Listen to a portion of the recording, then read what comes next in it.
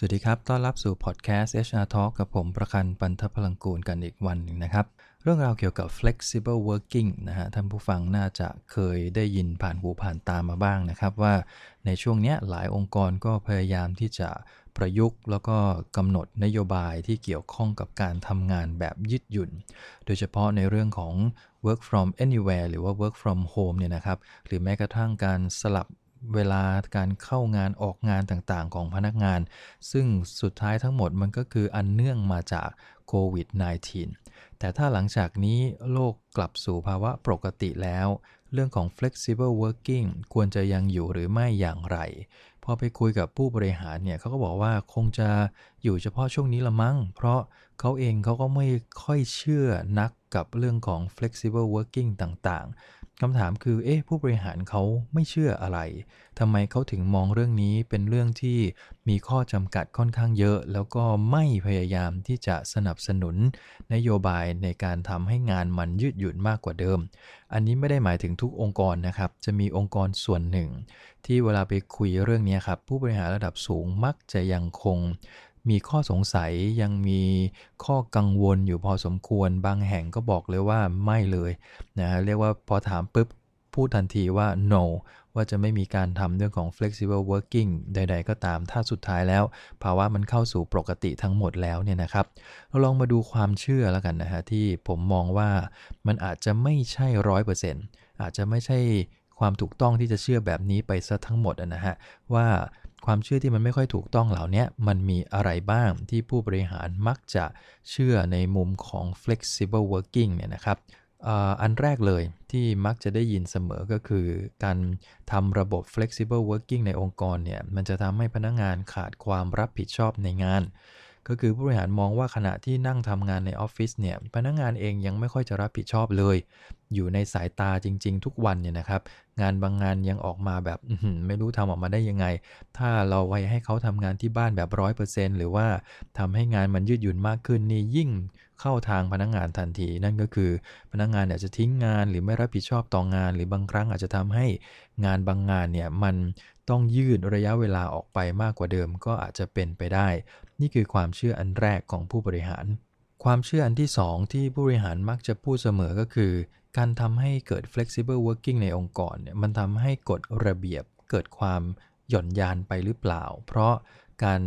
จะทำ flexible working มันคือการต้องเข้าไปแก้ไขกฎระเบียบข้อบังคับบางข้อขององค์กรเพื่อทำให้มันยืดหยุ่นหรือแม้กระทั่งการเขียนระเบียบใหม่ขึ้นมาเพื่อให้พนักงานเกิดความยืดหยุ่นในการทำงานมากขึ้นซึ่งพอเราทำแบบนี้เข้าไปสักพักหนึ่งเดี๋ยวพนักงานก็ต้องแบบว่าคล้ายๆแบบได้คืบจะเอาศอกอะไรเงี้ยนะฮะว่าไหนๆก็ทำตรงนั้นแล้วทำไมไม่ทำตรงนี้เพิ่มเติมล่ะพนักงานเองก็อยากจะได้ให้มันเต็มที่แต่ตัวผู้บริหารเองก็มองว่าเนี่ยด้วยสาเหตุที่เราไปเริ่มต้นเนี่ยมันอาจจะทำให้พนักงานมองออกไปอีกในมุมอื่นว่าจะต้อง flexible มากขึ้นหรือเปล่าแล้วก็อาจจะทำให้กฎระเบียบข้อบังคับบางข้อที่เรามุ่งเน้นที่เราพยายามจะย้ำเนี่ยกลับกลายเป็นว่ารู้สึกผ่อนคลายรู้สึกหย่อนยานจนเกินไปจนกระทั่งทำให้พนักงานไม่ปฏิบัติตามกฎระเบียบข้อบังคับต่างๆขององค์กรก็อาจจะเป็นไปได้ซึ่งอันนี้ก็เป็นอีกความเชื่อหนึ่งซึ่งมันก็ไม่แน่นะฮะว่ามันจะเกิดขึ้นจริงหรือไม่จริงถูกไหมครับผู้บริหารอีกหลายท่านทีเดียวนะครับก็คือยังคงมองว่าการที่พนักงานสมัครงานมาทำงานกับบริษัทมันคือการที่ผู้บริหารจะต้องเห็นพนักงานมานั่งทำงานในบริษัทมากกว่าที่จะให้พนักงานไปทำงานที่ไหนก็ได้หรือทำงานจากที่บ้านเพราะบ้านไม่ใช่บริษัทผู้บริหารยังบางคนหลายคนเลยนะฮะที่พูดด้วยเหตุผลแบบนี้ว่าเมื่อไหร่ที่สมัครงานมาแล้วเราจ่ายเงินเดือนให้เพราะฉะนั้นคุณต้องมานั่งทำงานที่นี่จะเป็นช่วงเวลาแบบนี้เท่านั้นแหละที่รัฐบาลมีมาตรการต่างๆออกมาจนทั้งทำให้เราอาจจะต้องทำงานจากที่อื่นบ้างแต่ถ้าเมื่อไหร่กลับสู่ภาวะปกติทุกคนก็ต้องเข้าออฟฟิศแบบปกติไปด้วยนอกจากการเข้าทำงานแล้วบางท่านก็ยังเชื่ออีกนะฮะว่าการทำงานจริงๆมันก็คือการต้องเจอหน้ากันไม่มีทางหรอกที่จะทำงานร่วมกันในบริษัทคือคำว่าบริษัทหรือภาษาอังกฤษที่เราใช้คำว่า company เนี่ยมันก็คือการที่หลายคนมารวมตัวกันแล้วก็ทำงานเพื่อไปสู่เป้าหมายถูกไหมฮะในแง่ของศัพท์คำนี้นะฮะ company นั่นแปลว่าการทำงานแบบบริษัทนั่นก็คือจะต้องมาเจอหน้ากันทำงานเวลาจะมีประชุมมันก็ต้องประชุมในห้องประชุมจะไปประชุมออนไลน์แบบที่เป็นอยู่เนี่ยมันไม่ effective บางคนยังเชื่อแบบนี้อยู่เลยนะฮะทั้งที่ เราก็ผ่านการประชุมออนไลน์มาตั้งแต่ปีที่แล้วช่วงที่โควิดระบาดในครั้งแรกเนี่ยนะฮะมันก็พอเห็นอยู่ว่าบางองค์กรยังบอกเลยว่ามัน effective จริงๆดีกว่าการเจอหน้ากันในห้องประชุมด้วยซ้ำแต่ก็ยังคงมีผู้บริหารอีกหลายคนทีเดียวที่ยังมองว่า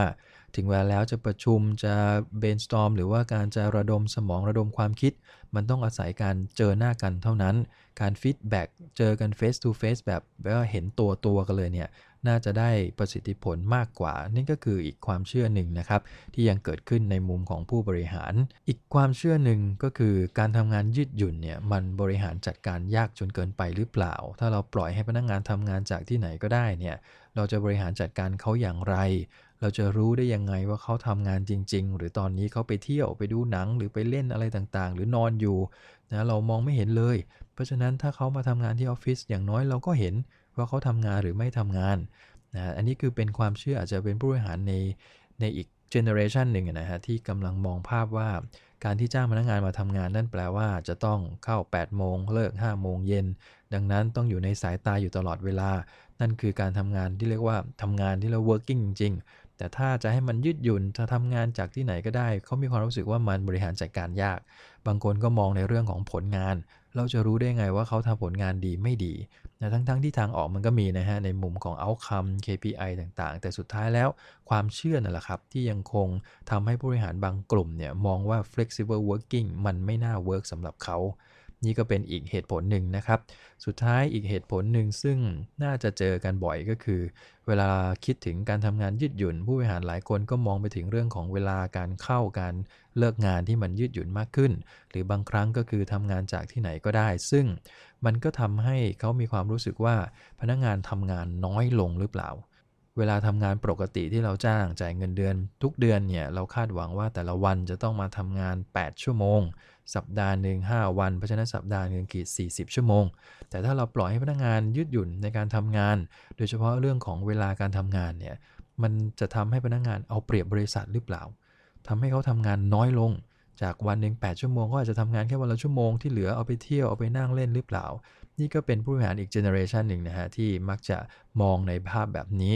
ที่ทำให้เกิดความรู้สึกว่าไม่ค่อย trust ในตัวพนักงานคือไม่เชื่อมั่นไม่เชื่อถือในลักษณะพฤติกรรมของพนักงานของตัวเองก็เลยมองว่ายืดหยุ่นมันเป็นการเปิดช่องให้พนักงานเอาเปรียบบริษัทได้ที่พูดมาทั้งหมดสังเกตไหมครับว่ามันคือการไม่เชื่อมั่นในตัวของพนักงานของผู้บริหารนะเหตุผลลึกๆแล้วก็คือไม่ชัวร์ไม่เชื่อว่าพนักงานจะทำงานหรือเปล่าเอาจากส่วนตัวผมเองนะฮะพนักงานทำงานจากที่บ้านเนี่ยเท่าที่ผมเคยเห็นไม่ว่าจากตัวเองจากลูกน้องจากเพื่อนร่วมงานบางคนจากเพื่อนอีกหลายคนที่เขาเริ่มนโยบายทำงานแบบยืดหยุ่นมากขึ้นเนี่ยนะครับบางคนบอกเลยว่าทำงานมากกว่า8ชั่วโมงก็มีคนที่มีความรับผิดชอบสูงๆได้งานมาปั๊บเนี่ยบางคนนี่แทบว่าอยู่กับบ้านนี่ไม่ได้ลุกจากโต๊ะทำงานเลยเพราะว่ามันอยู่ในบ้านแล้วก็ในบ้านก็มีโต๊ะทำงานที่เขานั่งประจำอยู่แล้วเพราะฉะนั้นเขาก็นั่งทำงานไปเรื่อยจนลืมเวลาก็มีเคสแบบนี้มันเกิดขึ้นแล้วมันเกิดขึ้นไม่ใช่น้อยนะครับมีหลายคนที่ทำงานกันแบบนี้จนกระทั่งลืมดูแลสุขภาพของตัวเองไปก็มีมันก็เลยเป็นตัวหนึ่งที่สามารถที่จะพิสูจน์แล้วก็ให้เหตุผลได้ว่าจริงๆแล้วการทำงานแบบยืดหยุ่นเนี่ยมันไม่ได้เป็นไปตามความเชื่อของผู้บริหารหลายๆคนที่เชื่ออย่างที่ผมกล่าวไปข้างต้นเนี่ยนะฮะผมว่าการที่เราจะดีไซน์แล้วก็เอานโยบายเรื่องของ flexible working มาใช้เนี่ยมันไม่ใช่แค่การเอามาใช้เฉยๆแล้วก็บอกว่าเราจะ flexible แล้วนะผมว่ามันคงต้องมีการออกแบบกระบวนการในการทำงานในบางประเด็นเนี่ยใหม่หมดเลยด้วยซ้ำไปนะโดยเฉพาะเรื่องของคุณสมบัติของคนที่จะมาทำงานในลักษณะที่ว่า flexible working เนี่ยเราอาจจะต้องมีการกำหนดคุณสมบัติเลยจากนี้เป็นต้นไปนะคุณสมบัติของคนที่จะเข้ามาทำงานในรุ่นใหม่เป็นยังไงบ้างส่วนรุ่นเก่าก็จะกำหนดเป็น competency บางตัวใส่เข้าไปในระบบประเมินผลงานมากขึ้นก็ได้ว่าเขาจะต้องส่งมอบ outcome output ส่งมอบผลลัพธ์ให้กับนายส่วนพฤติกรรมอะไรบ้างที่มันแสดงออกในระหว่างการทำงานแบบยืดหยุ่นเราก็ต้องมาปรับเปลี่ยนกันใหม่